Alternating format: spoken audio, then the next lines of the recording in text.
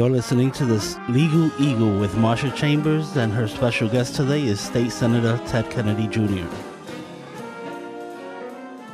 Welcome to the Legal Eagles radio show on WNHH, where we discuss the current legal and legislative issues of the day. Today I want to welcome back Ted Kennedy Jr., our state senator for the 12th District. The 12th District is a shoreline district, way out there where it's snowing today, representing Branford, Guilford, North Branford, Madison, Durham, and Killingworth. Did I get that right, Ted? You got that right, Marsha. Okay. Ted won election to the state Senate first in 2014 after State Senator Ed Meyer retired, and he won again in 2016, and we're hoping he runs again in 2018, but we'll let that question go for another show. He has emerged as a leader in the Senate, especially in the environmental and health areas. So, Ted, the legislative session begins next week, February 7th. That's right. We have a full agenda coming up. Okay, so let's talk about what's on that agenda for you. Could you give us a little preview of what you see coming up in the Senate? Well, certainly. Well, I think it's no surprise to any of your listeners that government finance is going to be the key issue that really dominates, I think, this next session. Mm-hmm. We know that the state of Connecticut is in trouble financially, and I think it's a real positive step that last October, although we passed the budget a number of months late, we finally came together, Democrats and Republicans came together to pass a compromise budget to move this state forward. So I think it's time to put the partisan bickering aside and really come together as a team. Now, there were some things in that budget that I didn't like, but I think by and large, we need to collaborate and work in a bipartisan way to solve the problems of our state. What didn't you like? Well, I mean, there were some issues that pertain to, for example, permitting processes at DEEP, for example. Oh, yes. Requiring DEEP to respond to certain permit requests within a period of time. Right. At the same time that we're also cutting the agency budget. So we're demanding more and more of our agencies, yet not giving them the resources that they need to protect the public health. Right. So, yes, the budget has got to be absolutely front and center. I think we were the last state in the nation to actually adopt a budget. So it went on for quite a while. And as you go forward, I mean, there are certain areas where people think maybe the state can get some money. Tolls, for example. Where are you on tolls? Well, I've been a big supporter of tolls, or at least congestion pricing, and I think there's a difference because the congestion pricing charges drivers depending on the time of the day that they drive. So it incentivizes people to perhaps drive in the off times, and it frees up the congestion on our roads. So I think when you look at the Department of Transportation studies that have been done, and a number of them have been done in the last couple of years, the department estimates that Connecticut can achieve between $800 and $900 million a year by tolling in Connecticut. Now, anyone who drives their car from New Haven down to Washington, D.C. knows that, every state along the way charges drivers. And we have about 40% of the cars traveling through our state are from out of state. So my recollection is we did have tolls. We did have tolls at one time. We're not talking about the kind of tolls that you have to stop and throw in your quarters and nickels and dimes into. We're talking about the electronic tolls like they have on the Mass Pike. Anyone who's driven to Boston recently knows that you don't slow down. It's done electronically, and it doesn't. It's been a big success for a lot of these states who are addressing their crumbling infrastructure problem through the people who use the road. So I think the time has really come to have a serious discussion about this. Now, in my district, which is, as you just pointed out, surround the New Haven shoreline suburbs, by and large, people are supportive of the tolls. Where it becomes more of a political issue are for legislators who live in Stamford or New London and who have people who live in their district who perhaps cross a state border in order to get to their job. we can account for that. We have, Easy Pass. We can come up with a solution so you're not impacting people who, for example, need to cross a state border in order to get to work. And I think those are details that can easily be worked out. Right. That's where the resistance has been. I think that's been the resistance. Plus, people want the confidence to know that if you're going to impose tolls or you're going to impose an additional fuel tax of some sort, that money has to go into a lockbox. It has to go into a fund that cannot be raided, that cannot be diverted. Because as you know, throughout our state's history, we have a track record. We do. We had Senator Blumenthal, for example, settle with the large tobacco companies and claim that the money was all going to go into public health. Well, it turns out that less than 5% of all that tobacco money actually goes into things like healthcare and tobacco cessation and whatnot. The General Assembly grabs that money and uses it for other purposes. The same is true with our lottery. It was promised to go into education, and now that money is used for other governmental functions. So I think people want to know that, yes, if they're going to pay additional tolls for using the roads, they want to be assured. And that's why I support a constitutional amendment, a lockbox. It'll hopefully be on the ballot this fall to take that money and make sure that money cannot be diverted. And I think people will support the type of measure if they know that money is indeed going to maintain our roads. Right, because the lockbox has never been locked. The lockbox has never been locked, no. Right, yeah. So we've discussed this because it's wild what happens at 4 a.m.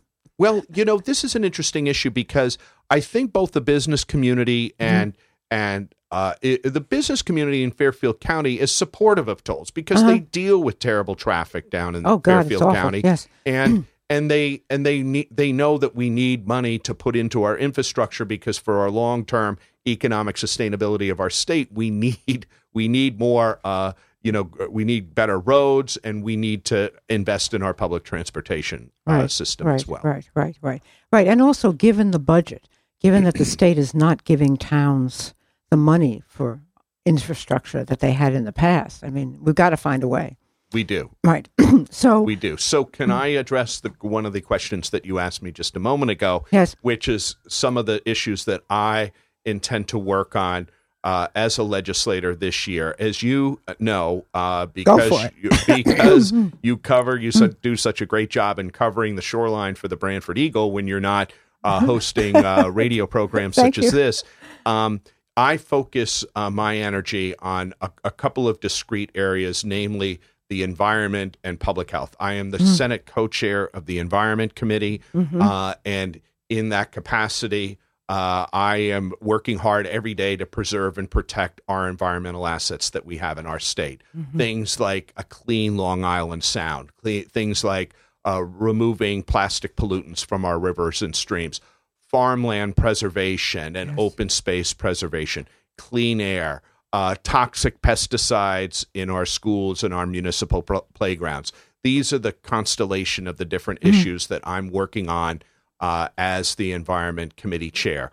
I also am very interested in the issue of healthcare. When I'm not, we have a part-time General Assembly, as your listeners may know. It's a citizen legislature, meaning that really for the next few months, we're more or less devoted full-time to our legislative capacities. But most legislators have outside work, have outside employment. And I think that's a good thing because you really bring in people from a variety of different viewpoints into the legislature. And I think the legislature in our state benefits from having people from all walks of life come and serve in our General Assembly. So my expertise has really been in the area of healthcare law. As you may know, I'm a partner in a law firm called Epstein Becker Green, which is one of the leading healthcare regulatory law firms in the country.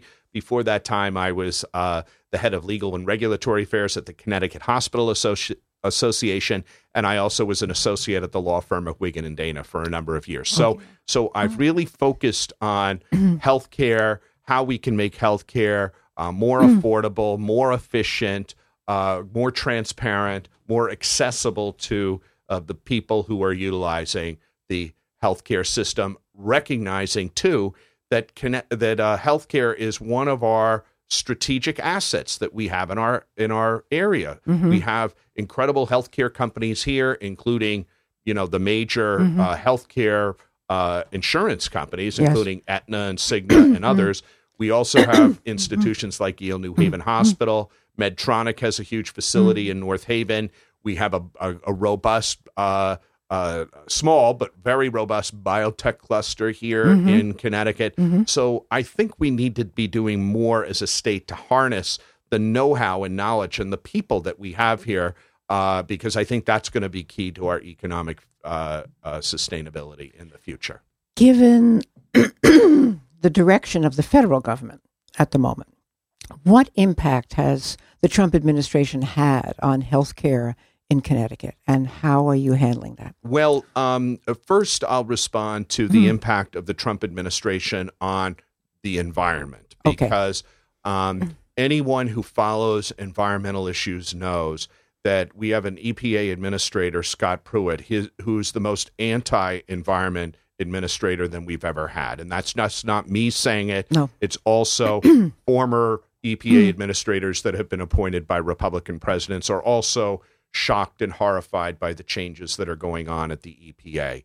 The people who he's brought into the EPA are all former coal and other extraction industry representatives who are there now making the rules. So you have the fox guarding the hen house, and you have a situation where a lot of these hard-fought protections for clean air and clean water are now being watered down, no pun intended. So what does that mean for Connecticut? Well, when President Trump calls to cut the federal EPA by 33%, a lot of the money that we get in our state to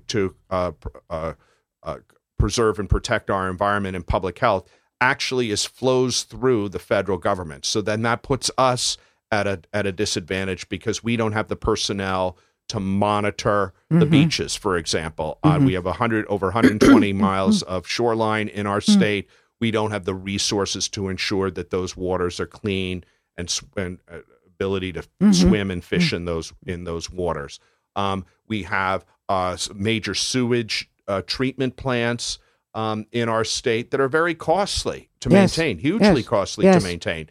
And a lot of that funding comes from our state and comes from the federal government through the Clean Water Act. So what my goal is now is to try to hold the line, until we get to the end of this current administration in Washington, D.C., so Connecticut can maintain its position as having a long-standing commitment to the environment. And I will say that that legislators, both Democrat and Republican, throughout Connecticut's history have been strong environmentalists. Yes. The Environment Committee is one of the most collaborative and bipartisan committees in the General Assembly, because I think people recognize that we need clean rivers, we need open space, we need that it's part of our culture. Economic, it's part of our culture, as you said.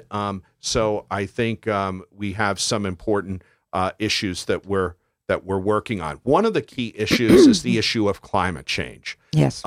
Commissioner Klee, who's the commissioner of our Department of Energy and Environmental Protection, recently came out with the startling news that the sea level of Long Island Sound will rise between 18 and 20 inches by the year 2050. Okay, so by the year 2050, between 18 and that's a consensus number. This is taking all the best available information and putting it into a model and making projections.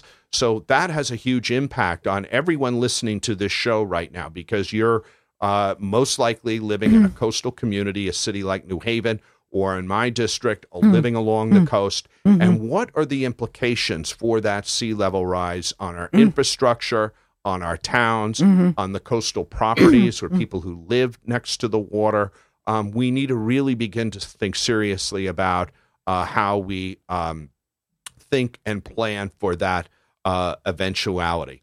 Another important issue that you may have been following it was the situation in Waterbury. Was widely reported in the statewide news of the spills, the sewage treatment plant that has polluted the Housatonic River, and the fact that the Mayor O'Leary of Waterbury and other elected officials didn't even know about, or none of the downstream chief elected officials were even informed of the spill, the 5 million gallons of raw sewage that went into the Housatonic, were never even informed of that until over a week later. They needed to read about it in the newspaper. So we are going to propose a sewage right to know a bill that gives citizens and downstream residents and elected officials more information so that they know in order that they can prepare for it, and that citizens know who is polluting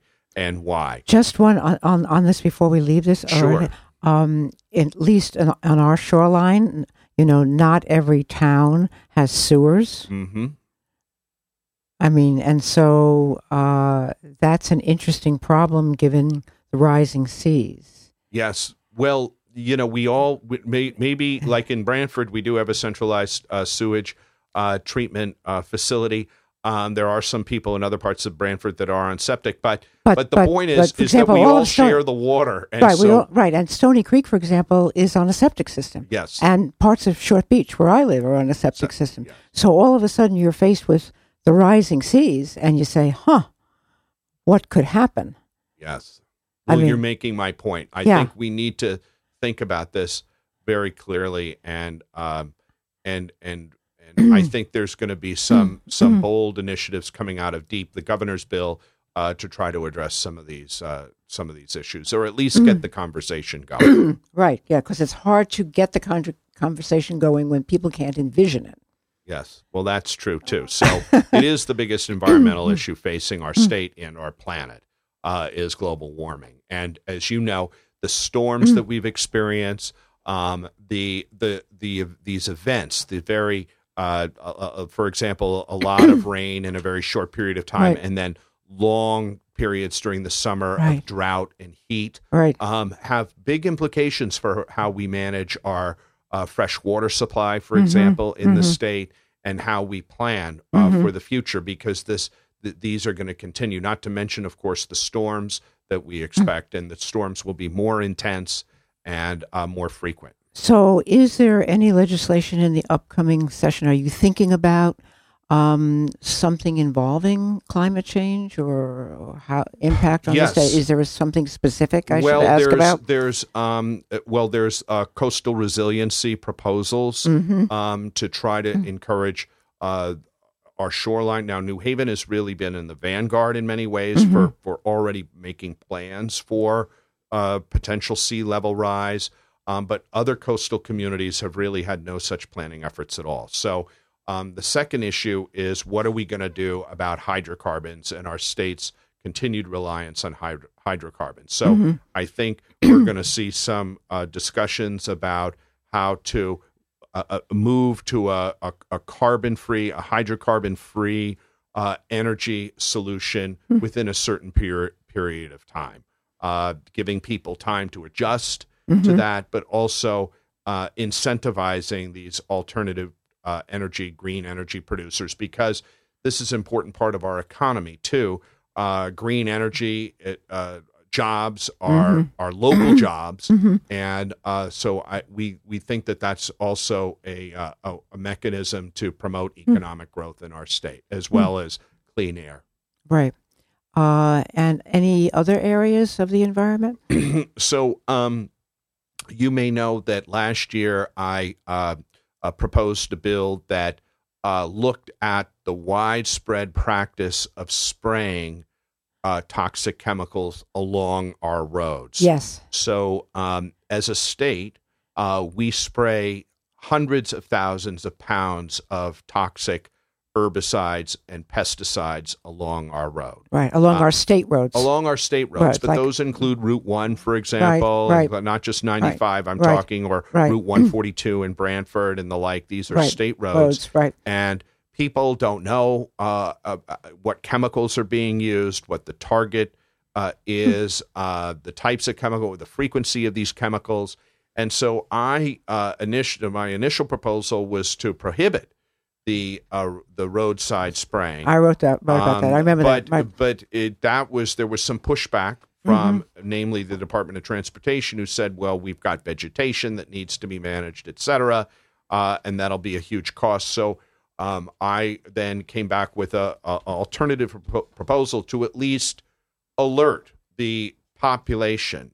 Many of those people who you just talked about who are on wells, that those chemicals leach into our soil and leach into people's drinking water. Right. So we were fortunate to have a wide bipartisan support for that a right to know. Again, it would be a right to know type of legislation. So people like Tony Boucher and people like Craig Minor, who's my counterpart on the Environment Committee, and other Republicans also signed on to that right to know legislation, because I think it's hard to argue, Marcia, with transparency in government and what your tax dollars are being spent on. Yes, that's absolutely true.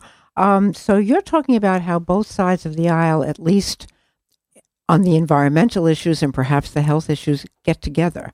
And that's kind of fascinating, number one, that it actually exists in not only in our state, but in our country, that it doesn't exist in our country, but it does exist in the state. And have you thought about how that happens? Is it just the subject matter, like the environment or health, and we care about that so we can come together? Because you could probably do far more things. You can be stronger in your legislation going forward, knowing you have a bipartisan support. Well, I think over 90% of the bills that we pass in the General Assembly, we pass about 250 bills a year. 90% of those are passed with broad bipartisan support. I didn't know that. Okay. A lot of people just think because the press, Marcia. Oh, God, it's that press again, that damn press. Well, they love controversy and criticism. That's what they like. Right. And we live in the world now of political sound bites and people talking to their bases, et cetera. So I think sometimes the general public thinks that, no one's really getting along. But we just saw a budget that I just talked about a few minutes ago that passed with broad bipartisan support. It is possible. And most of the work that we do, that I do in the healthcare area, since I've been in the legislature only 3 years, I've authored and passed over 60 pieces of legislation, which is a lot of bills. Yes, that's a lot. Yeah. And most of those bills, by far, over 95% of them have passed with broad bipartisan support, because we try to accommodate other people's points of view before we try to get something done. So whether it's the pollinator, we have the nation's strongest pollinator health law. Now, people say, well, why do we need to protect bees and other beneficial insects? Well, because we have a huge agricultural economy, for example. We've lost almost 70% of our bees in our state. And if we lose bees because of these toxic chemicals that are used on these crops, it's going to kill our agricultural economy. So it's one of those things where, you can work together. You work we have tremendous assets here, like the Connecticut Agricultural Experiment Station that's just right up the road from where we're sitting right now, where we have real experts in data for things like pollinator health and for climate change and for other issues such as that. So we have tremendous resources here in our own state. And if you really look at the science, and I believe that as a legislature, we need to focus on science, evidence-based decision-making. It's hard for even the biggest detractors to rebut solid scientific evidence. Right. Well, that good to know. It goes on. It goes on. But there are some issues, I think, where the Democrats have really taken the lead and really been talking about issues that are really meaningful to working families. I had a bill last year, for example, that was a fair scheduling bill. It was a bill to try to eliminate the abusive labor practice of on-call shift scheduling. On-call shift scheduling is a practice that's widespread in our retail sector and in our fast food industry, where people their schedules are unknown. They call in, the morning that they're supposed to show up to work and are told they're not needed after having arranged childcare and whatnot. So I called for 24-hour notice. Right. I mean, who among us could have a job, wake up in the morning, take a shower, and not know whether or not you're actually supposed to report to work or not? So I called for 24-hour notice. If you change somebody's schedule less than 24 hours, now several other states have enacted a 3-week scheduling change bill. I was just calling for 24 hours, Marcia, but it was startling to me the type of pushback we got from many of our retailers and many of the people in the fast food industry here in our state who simply don't want to give their employees 24 hours notice before they're expected to show up for work. So that is a issue that I think Democrats are going to... So did it fail? It did. It passed out of the Labor Committee, but was never called for a vote in either chamber because I think so many members were afraid of the pressure that they are being put under by the Restaurant Association and others who so the lobbyists came up, really want to maintain the upper hand. But the Democrats have always been for working families and ordinary Americans. The wealthiest of our citizens here in the state have their lobbyists, they have their attorneys. We're there to make sure that people, ordinary, everyday working Americans, can have their rights protected too. So will you reintroduce this bill? I'll reintroduce that bill, yes, this year as well. Again, and so you'll... Okay. Maybe a modified version of the bill, for example, to give people extra pay if they're scheduled, so not to eliminate the practice entirely, which seemed to be the biggest objection, changing somebody's schedule at the last minute. But if you do, then you owe that person, say, an extra couple of hours of pay if you make that change. So not to prohibit it entirely, but to also compensate people if a change is made. So over the years, we've had conversations about another idea that tends not to make it and that's the emergency certification concept. Yes. And we've talked about that. And could you tell our listeners about how it happens that a 700-page budget arrives at the legislative floor with about maybe 24 hours to pass it, and everybody's got to sort of read it? I might be wrong on the 24 hours, maybe it's 72 hours, but it's not much time. Well, I have to be careful about how I talk about this, Marcia, because I've gotten into trouble. I know you have gotten into trouble, but be careful and talk about it. Because I have called for a reform of the way that we utilize our emergency certification process. So let me just explain to your listeners what normally happens when a bill comes before the legislature. What normally happens is somebody has a proposal and you have a public hearing on that proposal. So you have a chance for all sides to come together, pro and con. You allow members of the committees to ask questions before that bill even makes it to the floor. It's gone through a certain vetting process, okay? I think what the emergency certification is a provision that we have in our state law that does exactly what it sounds like. That in an emergency, and what we're talking about is what the initial proponents were some natural catastrophe or something has befallen our state that requires immediate government action on a particular issue. Okay, that was why we had that. However, in my view, it's been abused to just contain all kinds of different issues. And I think one I just came from this morning, for example, from the Greater New Haven Chamber of Commerce, and one of the key things that the business leaders say is that we're tired of, like, at the very last minute, some proposal comes forward, like, taxing second homeowners or the dollar fee per month fee on our cell phones or something like that, that no one has ever heard of before. That's the first time they ever hear about it is literally the moment that they're being asked to vote on it. Right. And in my opinion, I think legislators need time to consider the issues that they're about to vote on. Okay. So I called for a 72-hour a time period between the time a legislator receives a document and the time they're asked to vote on it. Now, we did make some improvements this year. It was a negotiated agreement together with the Republicans. So now we have instituted a 12-hour. Oh, my goodness. You managed 12 hours? Isn't that great? A 12-hour period. So that allows time in the state Senate. The House have different rules.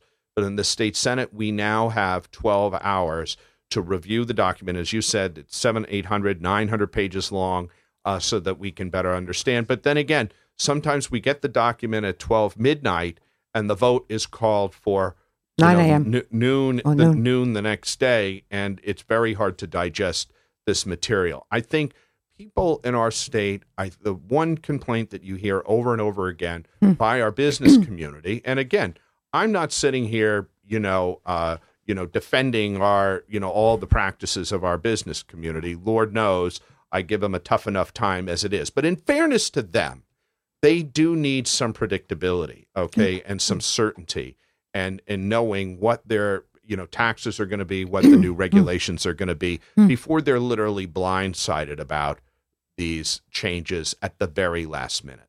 Right.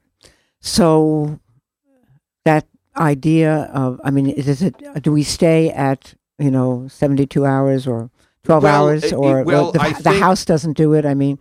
Well, the issue is, I think we have had some positive changes, but those are rules that need to be agreed to by both Democrats and Republicans. So it's the leaders of the Democratic. It's the leaders it's the leaders of both parties have to agree on what the rules are, right? Right. So in this last session, there was a slight change, as I just mentioned to you, from 0 time to 12 hours, which I regard as a modest improvement. Right, and it's interesting because in the Senate now, you have an equally divided Senate. That's right. And you now, I guess for the first time, have 2 leaders that are, could you explain? You have Marty Looney from New Haven, Len Fasano from North Haven, and one, the Democrat and the Republican, and they are both running the Senate. That is somewhat unique.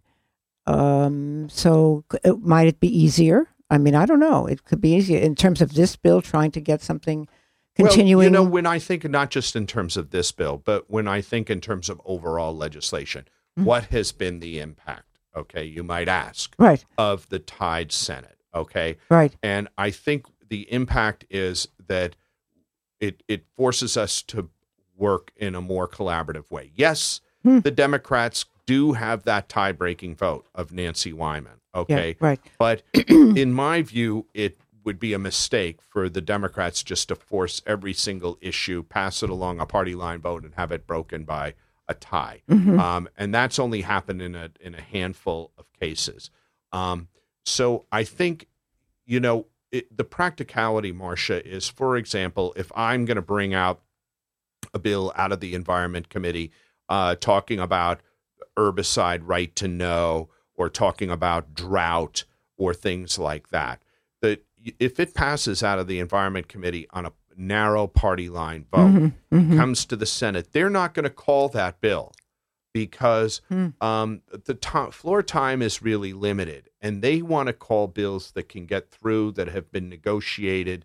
Clearly, that is anything that comes out of it. And people look down. How did it come out of the committee? And if it comes out of the Environment Committee with 2 or 3 no votes, you can work on that, and you can probably get the bill onto the Senate floor. But if it's a very narrow vote, it's going to raise all kinds of red flags. So it kind of forces us to work more collaboratively earlier in the process. That's interesting. And so, as a practical matter, I think it hasn't had a huge change in the way I'm a very collaborative person by nature, so it hasn't really had a huge change, for example, for me and the way I have run the Environment Committee. And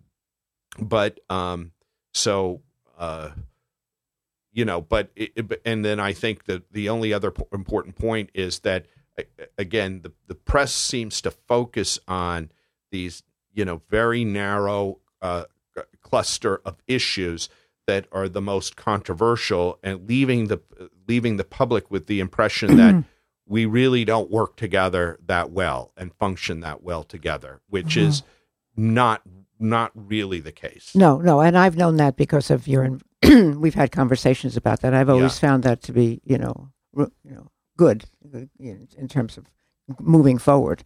It doesn't happen in every state legislature or certainly at the federal level. So as we go forward, I mean, there's still discussion every day, different newspapers on the opioid crisis. Yes. Very sad, very difficult situation. Is there anything new legally coming up on that? I know you've done a lot of work.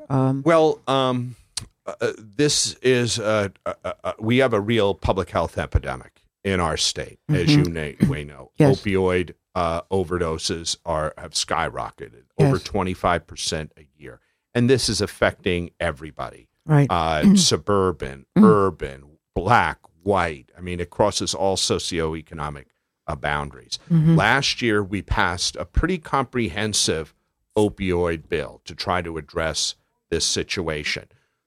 I had a very small proposal in that bill that was incorporated into the final bill for a standing order for Narcan. Narcan is the opioid overdose reversal medication that can be administered either through an injection or through a nasal spray. Right. And my Connecticut did not have a standing order. Standing order means you can walk into a pharmacy, no questions asked, and get Narcan, which you're able to do now in our state. Okay. Many people were reluctant to go in there, or maybe parents of people whose child may be using heroin and they're afraid to go in. They can now go in to any pharmacy in our state where you're a loved one is abusing heroin or other opioids. You can get Narcan now in the drugstore, no questions asked, through this standing order model. So I think but let's face it, you can have your overdose reversed, but what are we doing as a state to actually address that person's underlying addiction? Right. Okay. Right. And that's where we really need to put our time, effort, and energy, it seems to me, is by ensuring that anybody who wants help can get help. Unfortunately, we have, and this speaks to the issues that I focus on in my work as a disability rights activist, because that, of course, includes not just people with physical disabilities, but intellectual disabilities and substance use disorders and mental health conditions as well. We're all part of the same group. And I think one of the issues has been that I'm going to be working on again is in trying to ensure equality of access for people with mental health conditions. Right now, we have the federal law that was passed nearly 10 years ago, the Mental Health Parity and Addiction Act. Yet people think, and a lot of the obvious differences in plan design, like the co-pays and the deductibles and co-insurance, have been eliminated, from the health plans, have eliminated those obvious differentials in care for mental health and addiction services versus med surgical services. However, it's still extremely hard to identify a provider who will accept your insurance and treat you if you have a mental health condition right now. So we have a network problem. We have a lot of people, for example, the provider network, if you have Aetna, Cigna, Blue Cross Blue Shield, whatever it is, you look to the provider network and how many pediatricians, who can I go to if I need a consultation for a dermatologist or to get an eye exam or something. Well, there's a panel of psychiatrists and other behavioral health people in those provider lists. However, many of those providers are not accepting new patients or only work in an inpatient capacity. So we were able to pass last year a reform to these healthcare provider directories and clearly list if somebody is is not only takes your insurance, because technically you can take the insurance, but simply not be accepting new patients. So you can to clearly identify those people who are available to see somebody on an outpatient basis. So, so that was an important reform. Governor Christie, to his credit, I mean, I know he's a Republican and all that, but to his credit, he did support and spearhead an important effort in New Jersey to ensure that anybody with an addiction disorder can get access, and mandating that health plans doing business in the state of New Jersey cover people with addiction disorders. And so I think, you know, we need to do something different, Marcia. We need to do something radical. So might that idea be on your plate? Potentially. I think, you know, there's a lot of different ideas out there. We've already limited the number of days that you can obtain, for example, opioids before. You know, when you got your teeth pulled, you know, 5 or 10 years ago, they'd give you a 30-day supply. Right. When really you probably only need 2 or 3 days worth of pain pills, right? So we have addressed that. So what does a person who's addicted do now? I mean, just the ordinary guy. Well, you know, how do they deal with it? Even if you have insurance, it's very, very hard. In fact, Medicaid, people on Medicaid actually have better access to mental health and addiction services than somebody who is on commercial insurance or maybe covered by their parents' health plan. So we need to be doing a much better job at ensuring this is huge, because I mean, you don't have. I mean, if there's a crisis, they'll get help. The ambulance will come. They'll, you know, but it doesn't seem like there's a consistent way of doing it. Well, here's another reform that I'm planning on introducing as well. Right now, for example, you just described a scenario where, for example, an ambulance will come pick somebody up. Let's just say they're a 20-year-old who lives in Brantford, who've overdosed in their house. Now they've been revived. They're on their way to Yale New Haven Hospital and sitting in the emergency room, and they need to be admitted to the hospital, okay? Right. Many times the health insurance company says, we are not going to pay for that hospitalization, okay? So why am I shocked by that? My bill would put the onus on, and then the parent, they discharge the patient and make the parents and the patient call through. Remember that directory we were just talking about? Right. Call through that directory in a desperate attempt to try to find help for their kid. There's other states, including California, where the onus is shifted from the patient to the health insurance company. So in California, if you show up at the emergency room and the health plan denies you inpatient hospitalization, they're required to at least give you the name of a partial hospitalization program or perhaps a local community provider and have that coverage pre-approved. So you don't just show up at the partial hospital program on Monday morning and have to go through the rigmarole all over again. So it seems that we need to, if somebody is a policyholder and paying into that insurance company, the insurance company has a duty. If they're going to deny coverage, for example, for an inpatient stay for a substance use disorder, they at least need to provide that patient some options, community options, and not just say, well, we're not going to cover it. Right.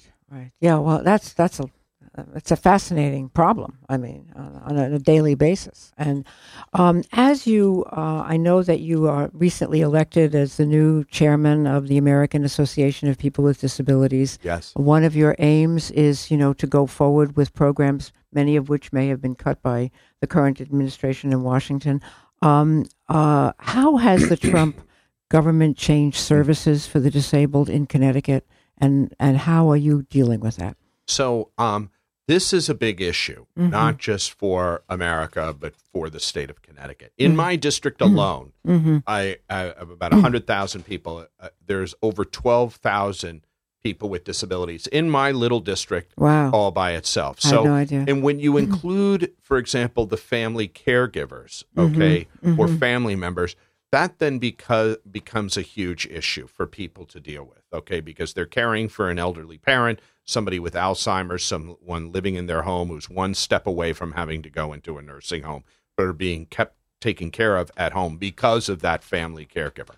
So, so what we're doing at AAPD is, I'm the new board chair. I've been on their board for about 15 years, and we're the umbrella organization that really pulls together all the different disability rights groups. So you have Federation for the Blind, and United Cerebral Palsy, and Autism Speaks, and the list goes on and on and on. Right. We're the umbrella organization that's the leading disability rights public policy office for people with disabilities. And we are trying to stop the harmful changes that are happening as a result of this new administration. You know, disability rights have always been bipartisan, Marcia. Right. And in fact, the organization that I now chair, AAPD, was co-founded by Bob Dole, who was the Republican nominee for President of the United States. So historically, these have always been bipartisan issues until now, where you've seen President Trump and the people that he's nominated at the Department of Education, at the Department of Justice, where we've dropped from, in the Obama days,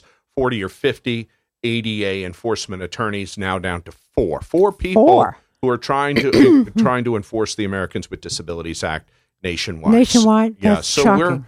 I can go on and on and on about people with pre-existing health care conditions and the latest Republican tax proposal that disfavors people with disabilities and their families. But I see you're looking at your watch and I'm only wondering looking at how my we're watch going to because have that time. because I've just been told we have probably a minute. So okay. This is a very good occasion. You have to have me back on your show. Okay, I'm glad you said it because this area is really important. And I mean, everything is. We're talking about home and community-based care. That is the solution. It's cheaper. Right. It's what people want. They want to age in place. They don't want to live in an institutional setting. Right. And that's where we need to focus. And frankly, the states don't want that either. They've basically gotten rid of most of the institutions. That's right. So it's a moment where the rubber meets the road, so to speak. Looks like our time is up, and so it goes fast when the topics are so interesting. We want to thank Senator Ted Kennedy for joining us in our New Haven studio today. Snow aside, we both made it in. So glad to have you. Thank you for having me, Marcia. And thank you for sharing your thoughts. And to our listeners, you can go to the newhavenindependent.org website to get a podcast of this broadcast and to listen to the wide variety of shows that our new radio station, not so new anymore, but it's really booming, is producing every day. So thank you very much, Ted. We really appreciate your being here. Thanks for having me.